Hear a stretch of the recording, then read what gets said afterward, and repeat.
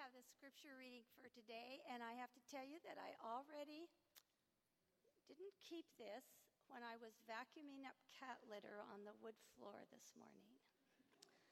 So, this is from Deuteronomy 5:12 through 15. Keep the Sabbath day and treat it as holy, exactly as the Lord your God commanded.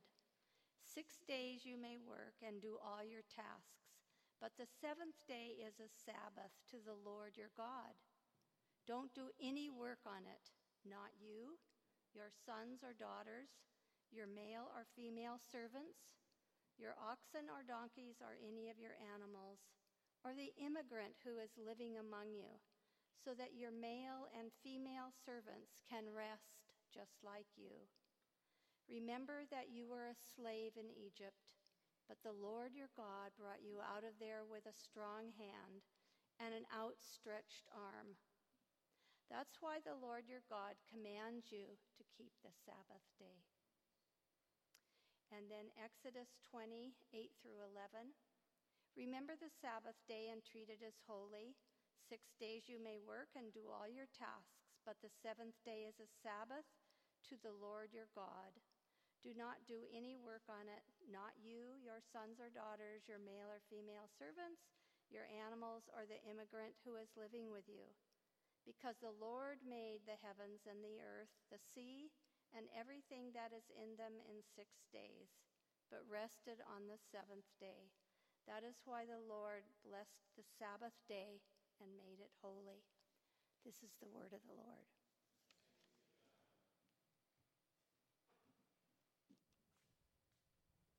Will you please pray with me? Good and gracious God, we give thanks for your presence that surrounds us, that fills the earth and fills our souls and our bodies. We pray that as we hear your word, we will feel your presence and be inspired and changed. Amen. Well, today is our final Sunday in a summer of looking at spirituality. And I started planning this series, actually it was early in the spring, and after thinking a good bit about how we talk a lot about thinking about God, but we don't spend a ton of time having honest conversations about how we connect with God or even how we don't connect with God. So we decided to spend the summer looking at spirituality. And every week was a little different. We looked at prayer and writing and art and music and social justice and meditation and more. And when I began, I started with even more ideas. I had all these ideas, but there was one spiritual practice I didn't really even consider, and that was Sabbath. I maybe even avoided Sabbath because it felt a little bit awkward to talk about. The way that Christianity has traditionally understood Sabbath is as a day that we just take off and don't do any work. And even though there are proven personal and spiritual and psychological benefits to taking a day off every week, it feels sort of awkward to talk about because weekly Sabbath feels like a privilege that's available to only some, right? Because some folks just can't afford to work less. Some folks have so many family responsibilities that their time off is actually even more work than their job. And some folks are just desperate to find work. So it feels, maybe a little cringy for me to get up here and say, God wants you to work less. And our fragility around privilege makes some of us hesitant to share about when we do take Sabbath time. So conscious Christians often do the easy thing. We remember, Jesus didn't always keep Sabbath. It's probably not a big deal. And that was sort of a little bit of my thinking until this spring I was at this leadership cohort where one of my best friends Dr. Ryan Bonfiglio, scholar of Hebrew Bible, and I don't know, that's us posing cutely at his wedding. But he gave this lecture on Sabbath that totally changed my mind on what it is and how it works. And the first thing that Ryan did was suggest that we actually read the Ten Commandments, which I hadn't done in a while. The Ten Commandments, they show up twice in the Hebrew Bible. And the only real notable difference in those Ten Commandments is on the commandment on Sabbath. So we're going to look at both versions, but before we do, I want to point something out. This is the longest commandment by far.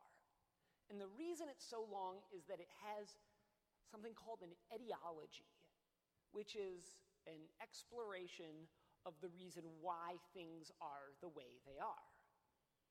And Ryan explained that it reads almost like this. So why do we keep Sabbath?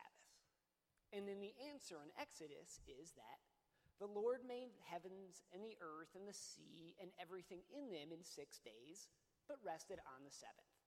That is why the Lord blessed the Sabbath day and made it holy.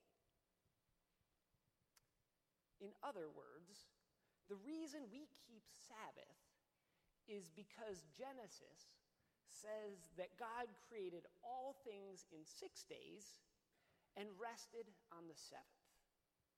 And it's interesting, God calls that seventh day holy, and this is the first time that God declares anything holy.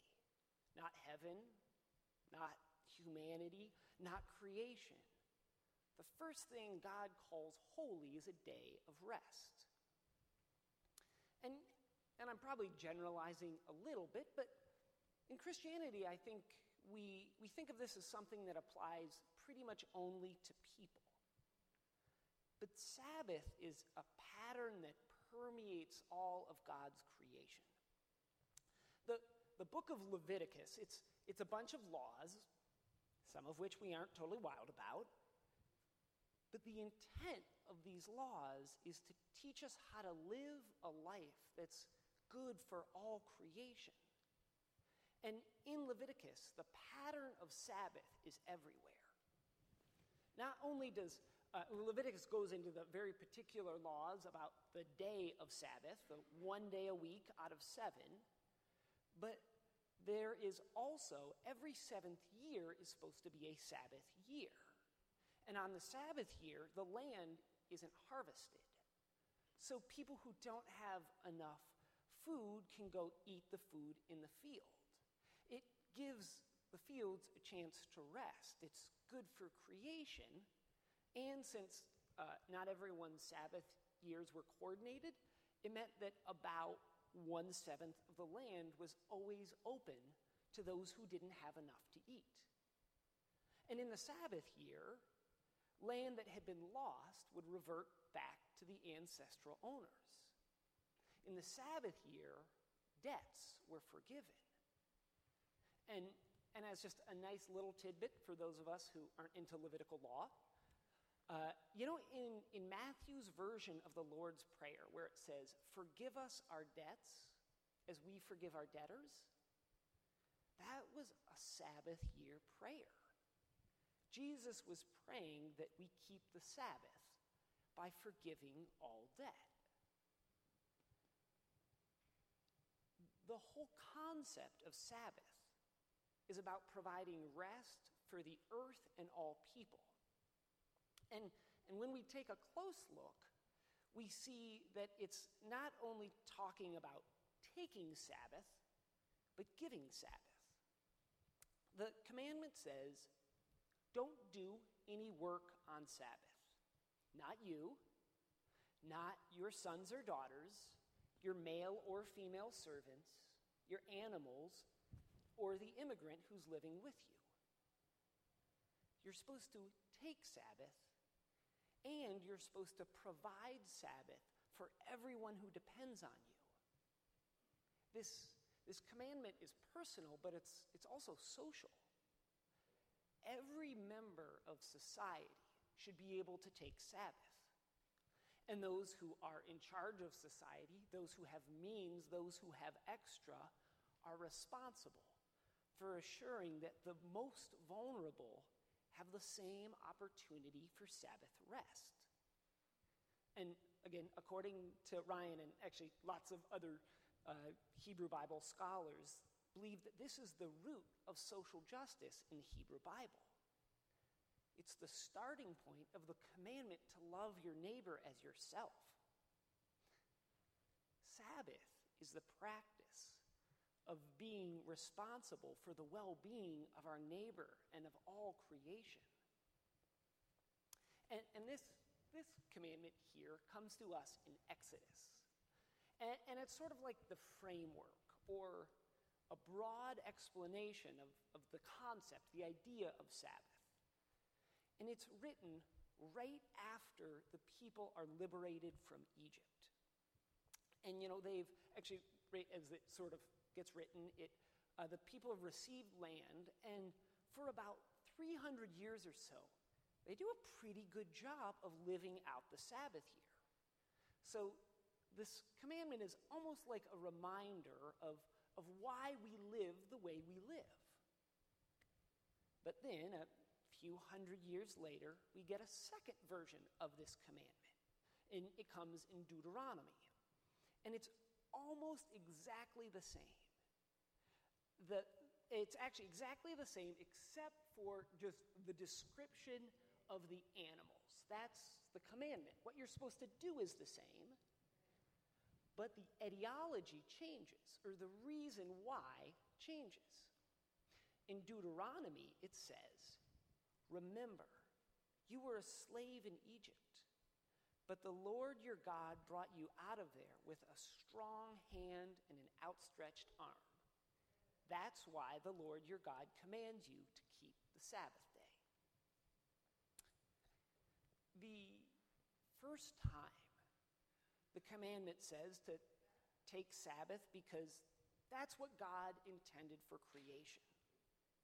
But the second time, people are told to remember that they were once slaves in Egypt. And what's happening here is the people had not been doing a very good job of giving Sabbath to the most vulnerable. During this period in history, the wealthy had started owning more than their share of the land. They were ignoring the rules of the Sabbath year. So the second telling of the Ten Commandments gets more specific. Remember what it was like when you were once a slave in Egypt. Remember how you had no freedom. Remember how you were forced to work. Remember how the Pharaoh exploited you so he got rich by working you to death.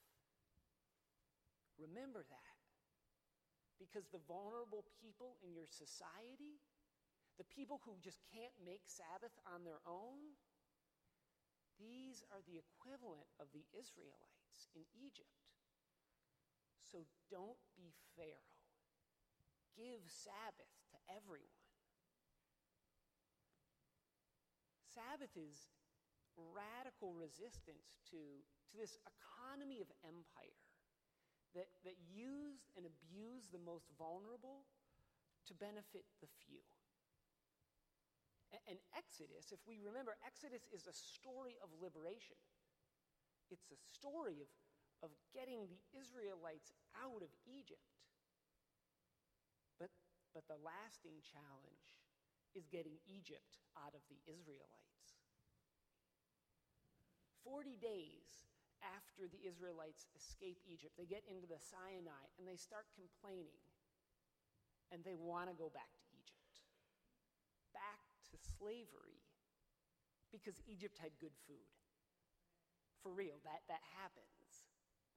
So, if you remember the story, God provides quail and manna from heaven. The people have all they can eat. But if they gather more than they need, the food spoils.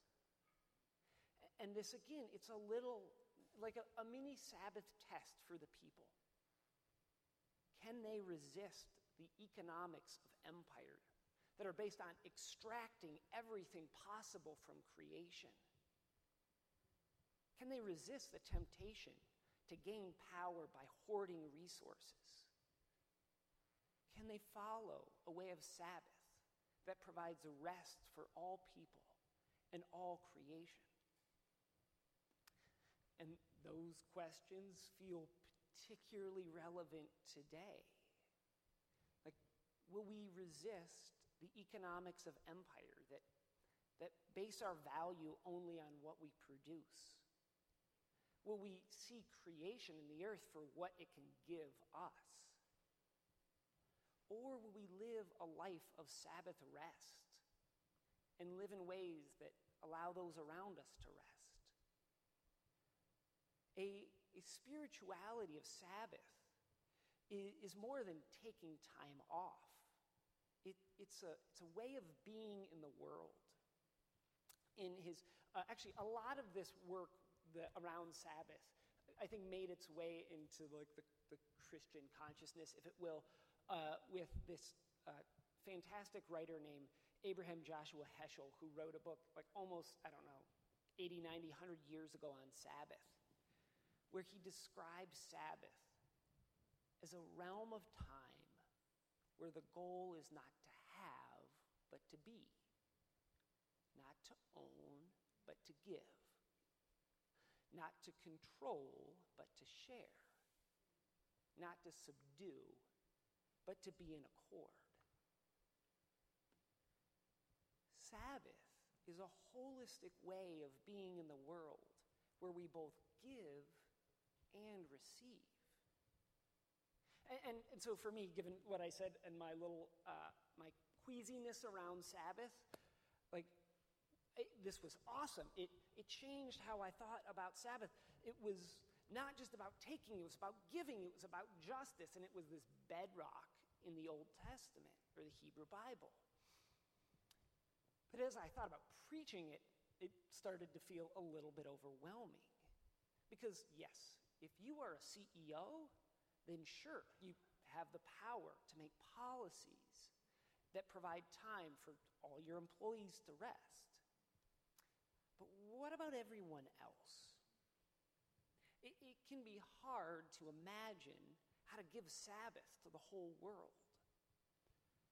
So I suggest we start small and consider how we might be able to provide opportunities for other people to have moments of sacred rest. And if we can't do that on a large scale, think about how we could provide Sabbath time for a neighbor or a friend or even a family member. A couple of weeks ago, my mother was in town and mentioned that when she was a young mom, a friend of hers used to come over to her house and watch the kids so she could take a nap. And that was, 35, 40 years ago. And she still remembered when someone gave her Sabbath. Which I guess is just to say that giving Sabbath can take many forms. It should, and I think it maybe must include systemic societal change. But in our lives, it might start with something concrete we can do this week. Because the commandments implore us to give as we receive. And that also means taking Sabbath. And that's not easy for us. Our society values people for what they produce. And the Protestant work ethic sort of doubles down on that. And the drive to consume pushes us to always be making and doing and attaining. But Sabbath is built into the pattern of creation. We're made to rest. We need time to step back and slow down. And it might be that just our life circumstances are such that we can't take a whole day. But maybe we can carve out moments in our day where we stop doing and we simply are. As we slow down and step back, life becomes more than just a list of accomplishments. Life becomes a little bit more reverent, a little bit more holy. And just as we even think about what that looks like and what that means, that's sort of what we've been doing all summer. We've been looking at spiritual practices. And I was tempted to pick like a catchy name, not spiritual practices, because practice? Practice. Like, man, we're going to talk about practice? Because practice is not fun or exciting, but spirituality usually starts with practice, with carving time out of our busy lives and finding sacred moments. We've spent this summer exploring these spiritual practices, and not everyone will connect with all of them, but my hope is that something stuck. One or two forms of spirituality we looked at that intrigued you just enough to give it a try. So as summer comes to a close and we head back to school and we celebrate the holiday that testifies for our need for rest, it's my prayer that we'll make time to practice, to give and receive Sabbath rest. And we can slow down and connect with the presence of God that saturates all creation.